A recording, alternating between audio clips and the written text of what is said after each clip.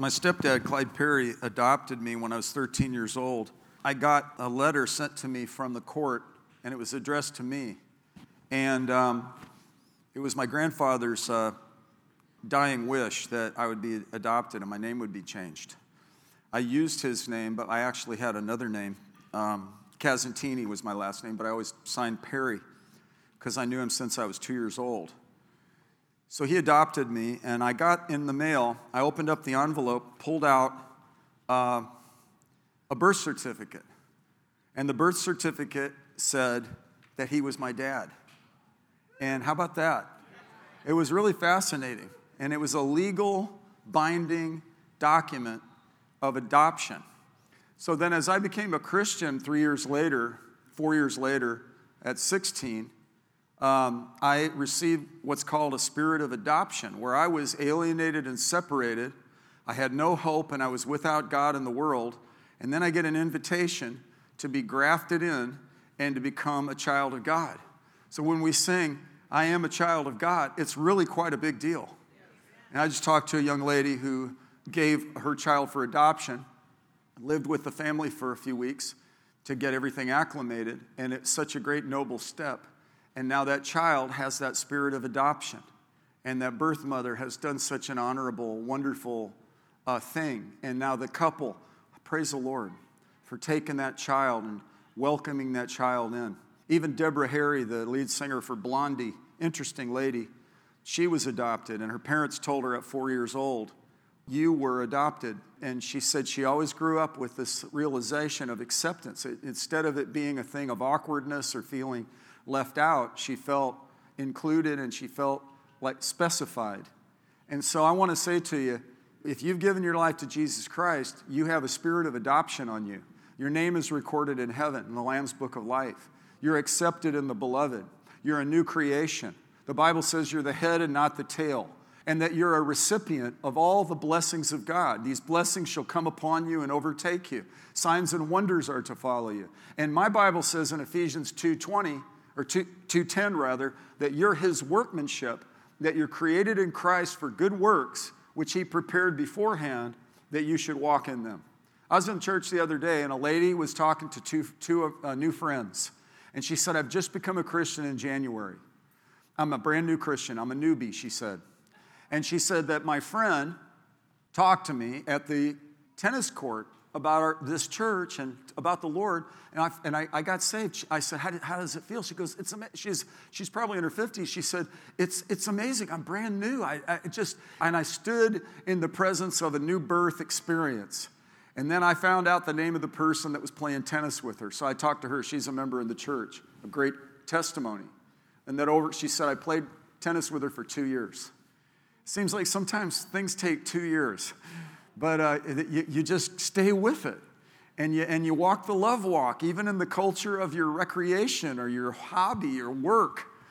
I just got an amazing testimony from a guy in the church who lost his job through the pandemic, got another job. Instead of commiserating, instead of sitting in self-pity, instead of feeling like a big crisis, identity crisis, he went out and put out his applications, got another job. And I'll make it vague because it's private, but he's the elder of the whole group and got commended from the owner of the business for the quality and the skills that he's bringing. And he said, I learned these things in church. And this girl said, when she came to visit you guys, she said, I came to this church and the people that arranged to meet me, they didn't show up. And she said, so I was out there getting ready to come in the building. I said, did you have culture shock? She said, oh, man. You know, it's like new kid on the block. It's like, remember when you went to a new school? That's scary. But anyway, she came through the door, and she saw some people, and she asked this woman, do you know where the bathroom is? She said, yeah, follow me. So they went to the restroom, and then they came out, and she said, do you have anybody to sit with? No, well, come sit with our family. So she felt accepted.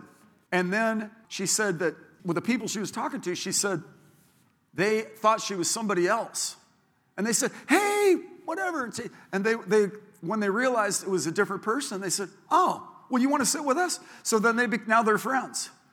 Because, you know, they thought it was somebody else, and instead of going, oh, you're not the person I thought. Everybody say, awkward. Well, we're going to get ready to not be awkward. We're going to get ready for harvest. We're going to get ready to be accepting, welcoming, accommodating, warm, loving, right? So I want to go to Jeremiah 33:3.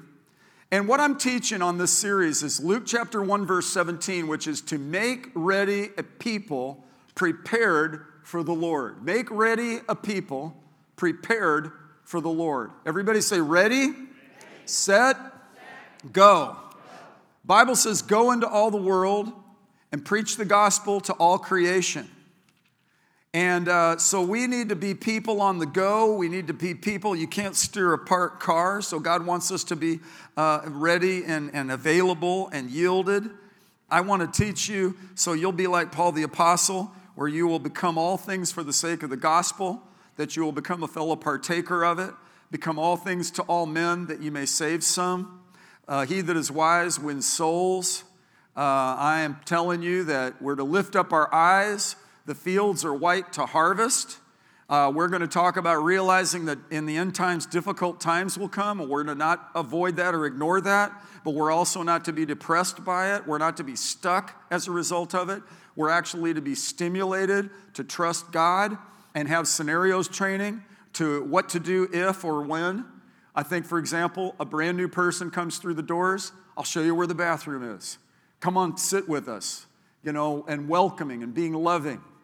Somebody told me they feel like there's such a family kind of culture in our spirit. God in 1992 told me to name this St. Louis Family Church. And it's because it's God's family. Whether you're single, whether you're widowed or divorced, whether you feel isolated or alone, listen, you're not alone. We're in the family of God. And He, as I said, He's our Father. And when we have a new birth, we're born into His family. And we're born into the rights of sonship and daughtership, and our citizenship is with Him. Our citizenship is in heaven.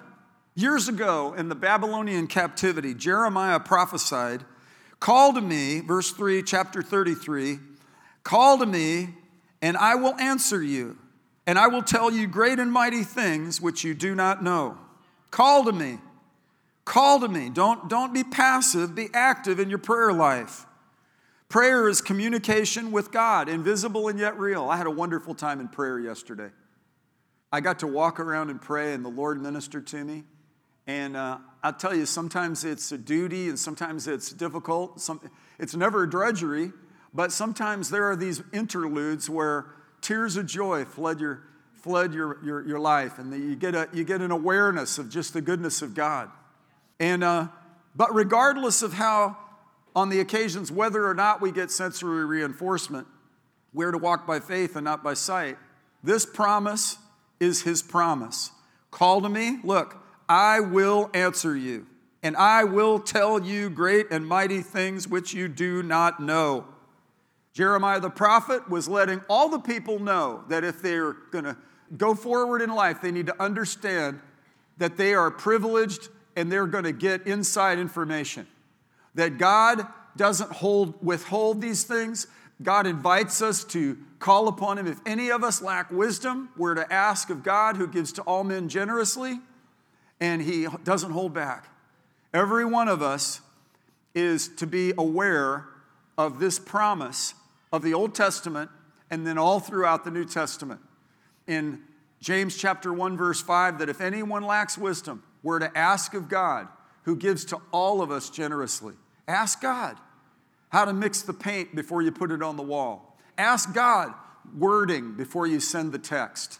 Ask God when you're in the midst of a temptation for God's grace to surge through you, to help you with your tongue, to be bright. Put a guard on my mouth, Lord. Help me, God. Help me. I tap into the power of the new creation. God, I don't want to walk in the flesh here. Please help me to walk in the Spirit. Who wants to walk in the Spirit and not in the flesh? Well, the flesh and the spirit are constantly at war. And even though we're partakers of the divine nature, as long as we're in this human condition, we're going to have to contend with these things, right? So these are the promises Jeremiah made when people like Daniel and Shadrach, Meshach, and Abednego were in the captivity of Babylon. Not unlike Joseph in the bondage of the pressure under the Pharaoh and the convoluted idolatry of ancient Egypt. Not unlike the hedonistic, pseudo-sophistication culture of the Roman Empire when Paul was appealing to Caesar and having to carry the gospel and bear the truth into a crazy, idolatrous, devoid of the Holy Spirit world and inject the truth and proclaim hope and lay hands on the sick, believe God for great things. Who wants to see a great move of God in our generation? Jesus said to the early church what I believe he's saying again to us: lift up your eyes. The fields are white to harvest. And he's called us to be a house of prayer. And he said, call to me and I will answer you and I will tell you great and mighty things which you don't know. What's that? It's stuff you don't know. Right? Write that down. That's profound. We don't know everything, but God does. And he's not holding it from us. He's hiding it for us.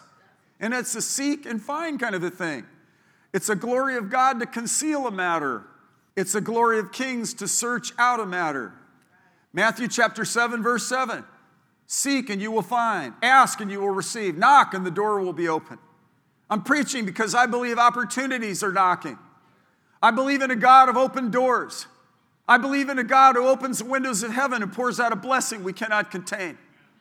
I believe what God told those people in Jeremiah 29, don't decrease but increase. Don't hold back, don't hide out.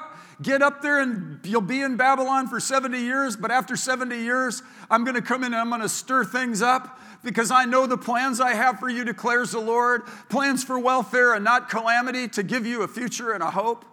I don't know what you've been through. I don't know what you're going through right now. In some cases I do, but in some cases it's just between you and the Lord. God sees your tears.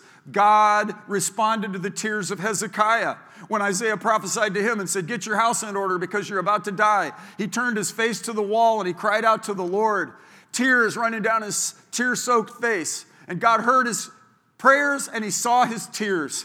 God hears your prayers and he sees your tears. And I want to tell you, God is good. And when the flood hit, I did not blame God. I realized that's a fallen world. When Kosovo got devastated, I did not blame God. I realized it's a fallen world. And in recent times in our world, the maladies and the social issues and the upheavals, similar to when I was a teenager in Southern California, these are cycles. It's just typical. It's just life in a fallen world. But we realize, nevertheless, God is good and the firm foundation of the Lord stands. And so therefore be steadfast, immovable, always abounding in the work of the Lord, knowing that your labor is not in vain in the Lord. Preaching a readiness. I'm preaching preparedness. I'm helping you to understand that you are sanctified and made useful for the Master's work. Your prayers make a difference. That these signs will follow those who believe is not just for Jesus' ministry and the early apostles, but he's the same yesterday, today, and forever. And so therefore, there's this heightened biblical expectation that's biblically accurate and theologically sound that we are to have expectancy, also realizing that in the end times, difficult times will come. So we are realistic optimists and we are full of deeply embedded faith. Faith comes by hearing God's word. Fear comes by hearing. That's why we've got to watch what we watch and listen and be careful what we listen to. For by our standard of measure, it'll be measured to us. More will be given besides. So let's get a hearty, huge measure of the word of God today. Faith comes by hearing and hearing by the word of God. So we've heard Jeremiah 33:3 echoed from history. Call to me and I will answer you and I will show you great and mighty things which you do not know. To walk you through your grieving, to walk you through the transition between jobs, to walk you through your marriage relationship, to walk you through how to raise your children, to walk you through how to answer the questions before they're asked, to walk you through and trust God that he'll deliver you from the tempter and he delivers your feet from the snare of the fowler. And as we trust him for this, in Jesus' name, we trust you, God, to deliver us from evil. For yours is the kingdom and the power and the glory forever. Amen. Right? Let's live ready. Jesus said, lift up your eyes to the early church. Lift up your eyes. The fields are white to harvest. There are people that are considering Jesus for themselves that maybe haven't in the past. Case in point, the lady at the tennis court with her new friend having conversation along the lines of Jesus while they're volleying and exercising and recreating, and the Lord is causing this organic moment of communication and of clarity. And this lady, once she hears about Jesus and gives her heart to Jesus in a non-threatening and effective way, boom, her world changes. And even though the people didn't show up in the lobby, other people showed up. And God was sure to absorb and bring her in. And even though somebody thought she was somebody else, they became friends anyway. How about that? So everybody say this: to make a people ready, prepared for the Lord. Say spiritual happenings, divine increase, harvest of souls, gifts of the Holy Spirit, answers to prayer. Now, Timothy is Paul's son in the faith. He trusted him. They worked well together. He appreciated Timothy, and Timothy appreciated Paul. There was it wasn't just, I can't wait till this is over with. It was like he was really committed. Paul, an apostle of Christ Jesus, by the will of God, according to the promise of life in Christ Jesus, to Timothy, my beloved son. Look at this. Grace, mercy, and peace. Say that. Grace, mercy, and peace from God our Father and the Lord Jesus Christ. Grace, mercy, and peace. Grace, mercy, and peace. So then in verse 13, he says, retain the standard of sound words which you have heard from me, and the faith and love which are in Christ Jesus, and guard through the Holy Spirit who dwells in us the treasure which has been entrusted to you. In another place, 2 Corinthians 4, Paul said, we have this treasure in an earthen vessel. The lady at the tennis court is a vessel, but with treasure in it, interacting with this friend, and she's a carrier of the love of Jesus and models it over a consistent period of time for 2 years and lives convincingly to invite and engage this person to want what she has. And it was such a flow because she was ready. Everybody say ready. We've had to socially distance. We've had to separate our chairs and be sensitive to that, and we're coming through this. And once we do, I think there are people like that lady. I think there are people like Nicodemus that are coming out at night saying, what makes you tick? I think there are business owners that you're working for that are going to be open to deeper conversation. We need to be prepared for increase. We need to lift up our eyes and be prepared to always give an account to anyone that asks us why we have this hope in us. And that then implies that our lives must have some sort of quotient of hopefulness, where we're actually not in constant depression. We're not in anxiety or fear or worry, because God has not given us a spirit of fear, but of power and love and a sound mind. We're custom made for this hour. We could do this. The church in the early times in Rome, God anointed them and empowered them, and signs and wonders followed them, and they made it. They didn't just survive, they actually thrived, and the gospel blasted through the then known world. Without the advent of the printed page, without air flight, without radio waves, without all the kinds of provisions we have, we're even in a better situation. More people are alive today than have ever lived. We are required to lift up our eyes. In 2 years, there will be 8 billion people on the planet. People like us, churches like this, are called on occasions like this to be ready and prepared, sanctified, and made useful for the Master's work. Everybody say, ready, set, go. Now, it says in chapter 2, verse 1, therefore, my son, be strong in the grace that is in Christ Jesus. My family has been reading Viktor Frankl's book, Man's Search for Meaning. Viktor Frankl was a psychologist, a Jewish psychologist. I think he was German, and he was going into one of these concentration camps, and he had all this paperwork that he had worked on, and he appealed to this soldier, this foot soldier. He said, I'm a medical doctor. I've been studying. This is my life's work. And he thought that there would be some empathy there, even though it was harsh wartime. And the soldier was glazed with harshness and a certain evil, and just took it and threw the stuff away. Fortunately, Viktor Frankl had it all in him, and he was able to bring it all back out again. But he realized, whoa, the milk of human kindness is disturbingly gone in Nazi Germany. He saw its harshness. He wrote this book because he saw people that survived the concentration camps and people that perished in the concentration camps. And he said they could take away your identity, they could take away all your stuff, they could take away your work, they could take away all that, your family members, but he said they cannot take away your decisions and they cannot take away your attitude. It's an amazing thing about human determinism. Well, I think it comes from God. So I think we're made in God's image, so there would be a quotient of God's mercy and grace functioning even in the unsaved in terms of that where they're made in God's image. Does that make sense? I would attribute any good thing in human society to God, okay? But all have sinned and fallen short of the glory of God, so there's this dilemma. So what Paul is saying to Timothy is, it's not just human determinism.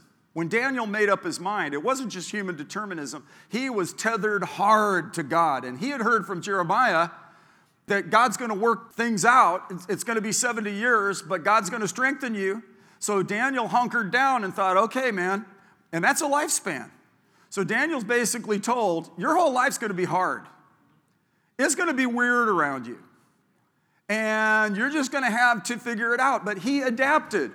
He, for example, studied conversation for 3 years so that he could step up and speak to the king. And I'll tell you, the anointing of the Holy Spirit is on me to preach this. Because God is trying to make us ready. And there's some things we know and there's some things we don't know. That's why he says, call upon me and I'll answer you and I'll show you great and mighty things that you do not know. So that's a handy thing that we can peer into the supernatural world with God and say, Lord, help me to know what's up ahead. Give me a prophetic heads up.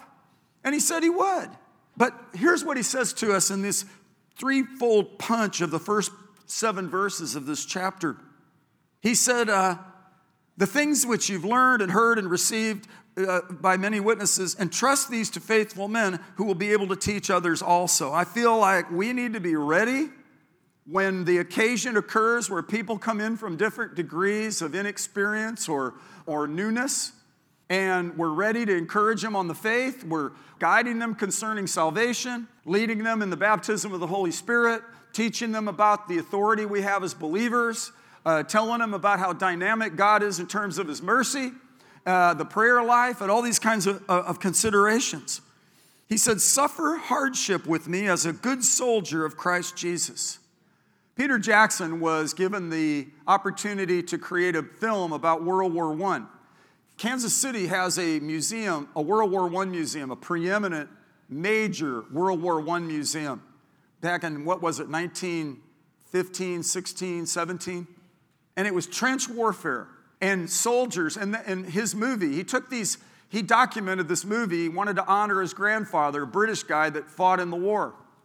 And he's very good. He did, Lord of the Rings and The Hobbit and things like that. My wife just recorded one of those.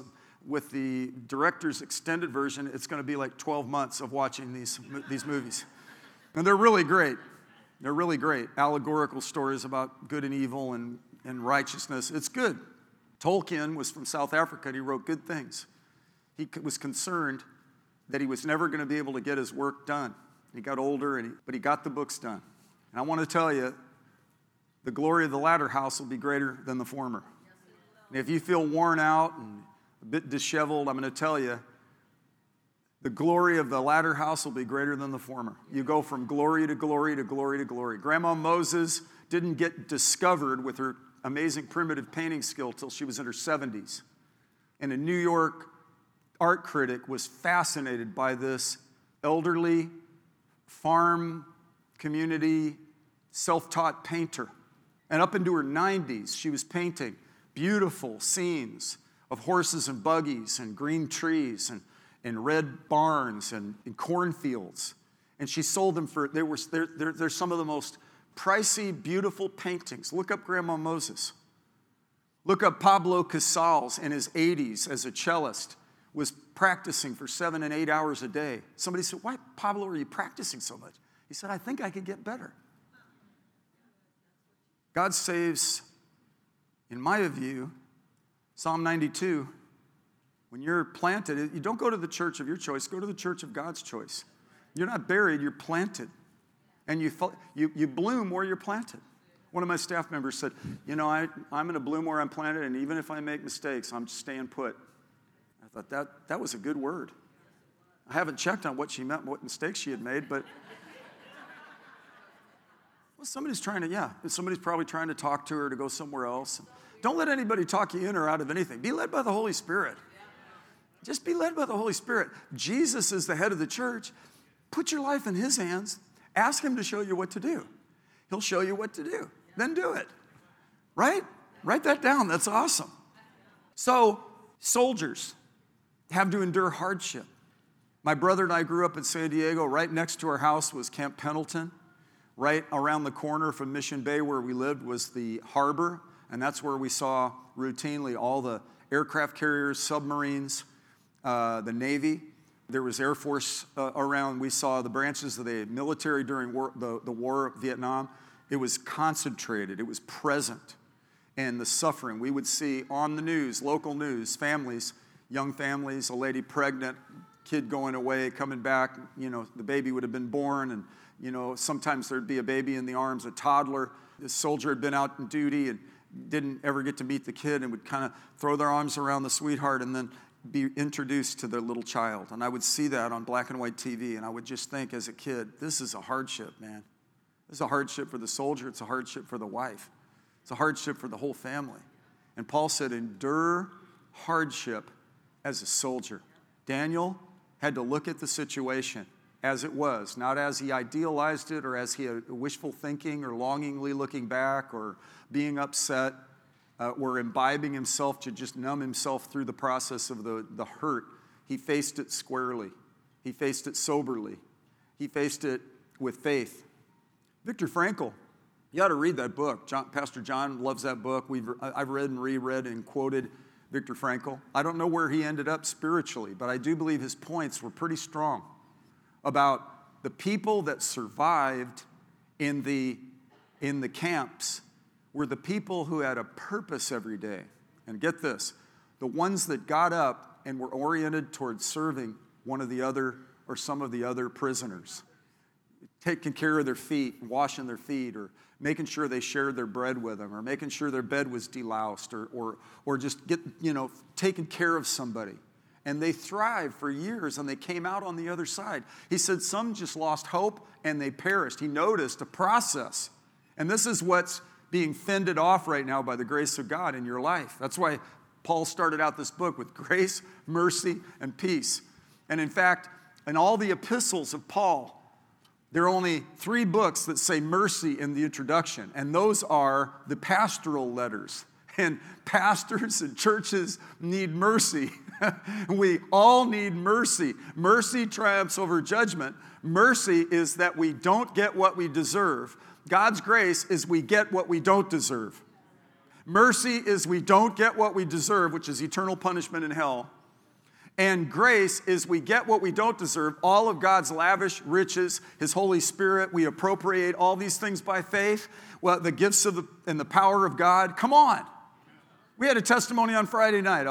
A guy was at work, and a cynical guy said, let me tell you a story about this religious guy. He's a soccer coach. This happened to my neighbor. It blows my mind. He said, what? He said, their daughter was in this sport, and he noticed there was something that wasn't right regarding her health. He was trying to help her with strength training, and she just was diminishing. And he said, and this religious guy, what we now know, he had a word of knowledge. And he talked to the parents, and he said, listen, I feel it's important you get your daughter to a doctor immediately. They said, okay. They didn't know, nothing, there were no real indications. She said, well, my side has been hurting. They took her to the doctor. The doctor evaluated her. We need to get her in the ER right now. Her spleen is about to blow up. She had a terrible blood condition that would have been fatal.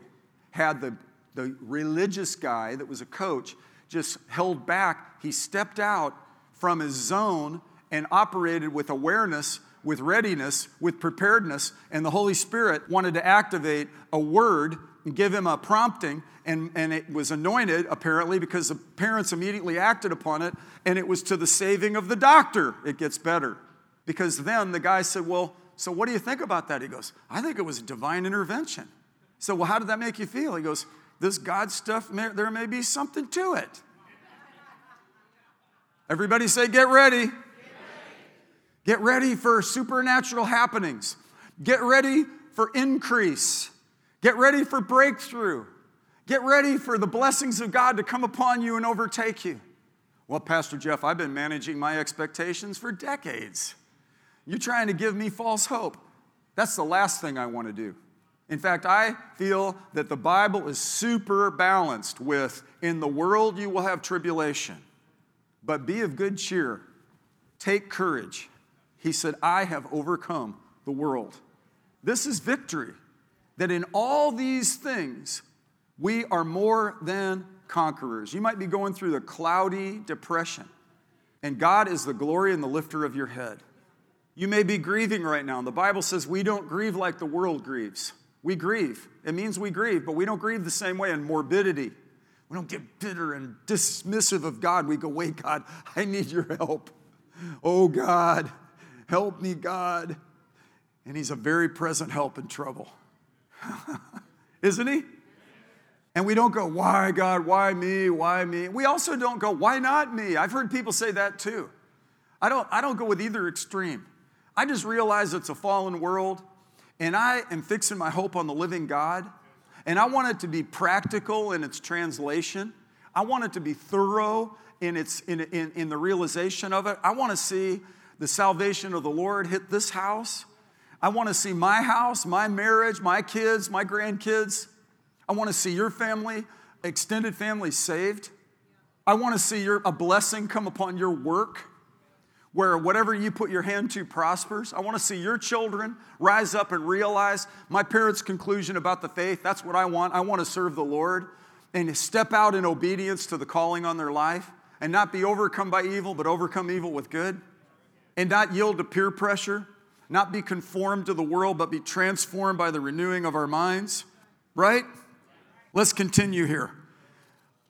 No soldier in active service entangles himself in the affairs of everyday life so that he may please the one who enlisted him as a soldier. Paul's telling Timothy to keep priorities and make sure you're a prayer warrior and a thoughtful, considerate consumer of the Word of God and a daily worshiper and surrendered, yielded vessel, serving God as primary. A soldier is GI, government issue. We're God's property. We're GI. We're God's issue. And we are submitted to Him. We fix our hope on Him. We belong to God. Our families belong to God. This church belongs to God. Jesus is the head of this church. What would you have us do? Here are all our plans, Lord. Bless our plans. It's like, God, please bless us with your plans. What are you saying? We call upon you. You'll answer us, and you'll show us great and mighty things that you know not. He wants us to be ready. I'm glad that soccer coach was ready to be used by the Holy Spirit to ultimately save a young lady's life. There was a lady that gave me an email. Her 93-year-old dad had a twisted bowel. That's what our grandmother died of, and we think our dad probably had something similar. We experienced death from it and loss, and we prayed and cried, and we lost. But she was driving 2 hours, and her niece was in touch with her. And the dad was in agony, 93 years old. The doctor comes in, and it occurs to the lady. She comes to the third service, and she said, you preached, Pastor Jeff, that you're to be specific. So I said, God, when the doctor puts his hand on my dad, I pray your hand would be there and your power would flow into him. In Jesus' name, amen. That's really not even what I teach about praying for somebody to get surgery. I pray God will direct the surgeon's hands. She prayed better. Her specification was better, and here's what happened. When the doctor went in to say, sir, we're going to have to do an emergency surgery, and he put his hand on his belly, he said, wait, something just moved. I've never heard of this in my life. Now, I've been in ministry for 40 years, and we had 2 twisted bowel people in our own family. And so he checked it again. It flipped back over, and didn't have to have the surgery. And 2 hours later, Dad was home having fun, 93 years old. She did some research and said it was exactly the time when she prayed that specific prayer. When the doctor, I said, well, I didn't tell her yet. What I usually pray is, God, direct the surgeon's hands and they'll be anointed. She said, God, when his hand goes on him, that your hand will be on him. It's like, hallelujah, that's even a better prayer. Boy, you want your kid's soccer coach to be filled with the Holy Spirit and available for divine happenings. You want the friend that's at the tennis court to have a buoyancy about the faith and not be goofy and not be a carnival person and know how to share Jesus effectively in a non-threatening way. They're credible and you relate to them and they're kind and it's real. And over the process of time, if anyone competes as an athlete, he does not win the prize unless he competes according to the rules. And Paul said in another place in 1 Corinthians 6, run in such a way that you may win. Did you know God wants us to win? He that is wise wins souls. God wants us to have success wherever we go. Mother Teresa dismissed this. She said, God does not call us to success, he calls us to obedience. I said, come on, Mother Teresa. You're one of the most successful women in the history of Christians. And I don't share some of her theological background as a Catholic, but man, she's from Jakova. She was this little Albanian nun, and she decided to go to the hurting of the hurting in India and dignify people's lives at the last moments of their lives. And she's one of the most successful of that sort of ministry of anybody ever in the planet. She had to turn money down. Somebody showed me a letter where she declined support because it had strings attached. I actually have that letter with her signature. My kids bought it for me because I was collecting signatures of famous Christians. And Mother Teresa signed that. No, thank you. I don't need those funds. There's strings attached. I thought, you go, girl. There's a statue of her, and there's a Mother Teresa Center in Jakova where we serve. And I like that. But I disagree with her point. I believe she was successful. And this book of the law shall not depart from your mouth, but you shall meditate on it day and night and be careful to do all that is written in it, for then you will make your way prosperous and then you will have good success. That's been your life experience. That's what God has actually mandated for each one of us in this house. There's a victory quotient embedded in you and me. There's a soul-winning magnetism that is embedded in you and me. There's an overcoming dynamic that is embedded in you and me. That in all these things, we are more than conquerors. Divine happenings, answers to prayer, opportunities for evangelism. The occasions where we get tempted, we pray and trust God. This is also the other side of the coin for help. Look, turn over to 2 Timothy 3. I'm running out of time, so I'll just get to this. It says, realize this, that in the last days, difficult times will come. So we understand people will be treacherous, irreconcilable, godless, arrogant, and so forth. So we have got to understand the times. We've got to be able to navigate as Daniel did through Babylon. We've got to understand how Paul was able to navigate through the harshness of the Roman Empire. We've got to understand how Joseph thrived even though in ancient, harsh Egypt. We've got to understand how the Christians cultivated a spirit of prayer during the late 60s and early 70s, anti-culture, counterculture, drug-infested craze that occurred after World War II amongst the baby boomers. We got to understand 2021 and the power of the Holy Spirit, a year of strength, of hope and joy, and of courage. Only be strong and very courageous. Only be strong and very courageous. Only be strong and very courageous. Moses died and Joshua was raised up. There had been the laying on of hands for a spirit of wisdom to transfer into his 77-year-old body. And he steps up and emerges on the scene with a lot of game left in him. The church, when Jesus died, they were despondent. We're about ready to have Palm Sunday and Good Friday and Easter and Passover. And we're about ready to affirm that significant moment in history, the historical elements of our treasured purposes. But we also take these things and say, that God is my God. I serve a God that has capabilities beyond what I can see. I'm following after a Holy Spirit who is guiding me into all the truth. He does not withhold those blessings. He's pouring out these blessings upon us. Opportunities are knocking, and I intend to be ready. Ready, not nervous, not all wound up, just yielded. Do more push-ups. Just in case God has you do some heavy lifting. Do more prayer, just in case God wants to hear and answer your prayer. Call to me, and I will answer you, and I will show you great and mighty things which you know not. Get a hold of the Scriptures and study how to lead somebody to Christ. So that when you're at the tennis court or at the soccer field or wherever you may be at work, at the cooler, and they say, what makes you tick? I'm glad you asked. Jesus changed my life. Well, how do I get to know him? Repent, believe, trust him. Well, I do believe. Take it personally. Surrender fully to him. Well, switch it from just head knowledge to a personal heart commitment. Make a devotion. Make a commitment to him. He's committed to you. He's devoted to you. Just receive him. As many as receive him, to them he gives the right and the power to become the children of God. I remember a Japanese research scientist with his wife. He told me, I'm not a Christian, I'm a Buddhist. I said, well, we have a Buddhist section in our church. He said, really? Where? I said, wherever you sit. It's a Buddhist section. My tailor that would hem my suits and stuff, she said, her name's Kim, and she said, oh, you pastors are always trying to convert me. I said, I'm not trying to convert you. We have a Buddhist section at our church. Where? I said, wherever you come and sit. She said, oh! So I used it twice. It was funnier the first time. She didn't think it was that funny. But beyond funny, the Japanese research scientist, brilliant, logical, Buddhist, who had a framework, not a personal God, had a concept. The Buddhist concept is different than the revelation of God, a monotheistic God, creator of heaven and earth, who sent his son, who was born of a virgin and lived a sinless life and performed miracles and was crucified under the hands of Pontius Pilate, was buried, rose again, and sent the Holy Spirit. And he had to process that for 2 years. And he came up to me, and he was like a child. He said, this is my first communion. I'm receiving communion. And then he got baptized. And it was like the best. It was the best because he arrived at the conclusion. He sat by you. He saw how authentic you were. He saw that nobody was trying to pound him over the head. There was one guy that was here. He came for 2 years.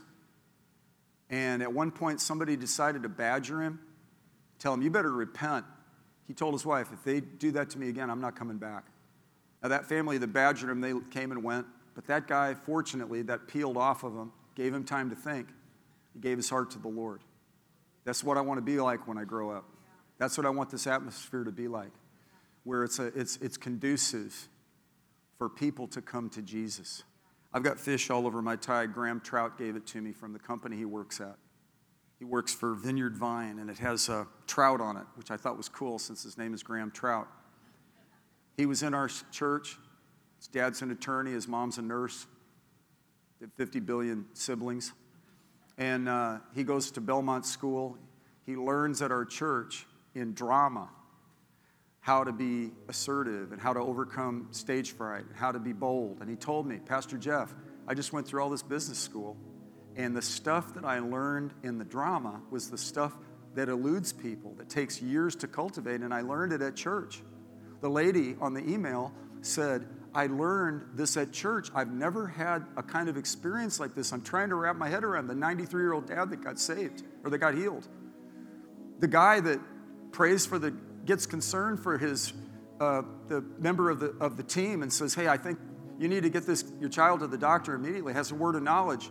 This is what I'm talking about.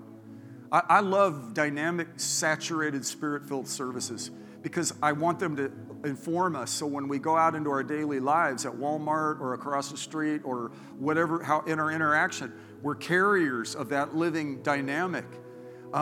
That's why God gives us dynamic church services so we can have dynamic daily lives in the 24/7, right? Do you follow that? There's so much more God has for us. Let's all stand up on our feet. Let's stand up on our feet. Father, help us with adaptation. Say this with me. Versatile, flexible, adaptable, resourceful. See, resourcefulness is the quality of being able to cope with a difficulty and the ability to deal with unusual problems. Lift up your hands. Father, I pray for divine equipping, fresh stirrings, fresh infillings. The guy that's facing retirement and making decisions about the next steps of his obedience. The lady who suffered a loss and is still recovering from the heartache. God, bring healing and wholeness. You're near the brokenhearted, and you save those who are crushed in spirit. God, please draw close to her and minister to her and soothe her aching soul. Father, I pray for the people who have lost their way and have grown apathetic, that they'll have a fresh visitation from the Holy Spirit and get personal revival and have seasons of refreshing from the presence of the Lord. God, any of us and all of us that have been offended or hurt or stabbed in the back, as we stand praying, we forgive if we have anything against anyone. Say this: I forgive, and I bear no grudge, and I carry no resentment, and he that the Son sets free is free indeed. Take your communion elements. Lord Jesus, I thank you that your body was broken for healing for our bodies, and your blood was shed for the forgiveness of our ridiculous sins. You know whose sins I hate the most? Mine. You know what sins nailed Jesus to the tree? Mine. Jesus died for me. I needed salvation as much as any human being ever. I have no business pointing a finger or judging anybody else. I know Jesus died for my sins, and man, I am grateful for his mercy. Thank God for his redemption. Now, as we do this, in case you've not surrendered your life to Jesus Christ, before you receive communion, ask Jesus to come into your life. Submit to him. Repent. Turn to him. Just dare to believe. Just trust him. Submit to him. If you've been wayward or distant, or you've drifted, or you're holding even bitterness toward God, just say, God, okay, you know exactly what's going on with me. Here I am. But I want to yield to you.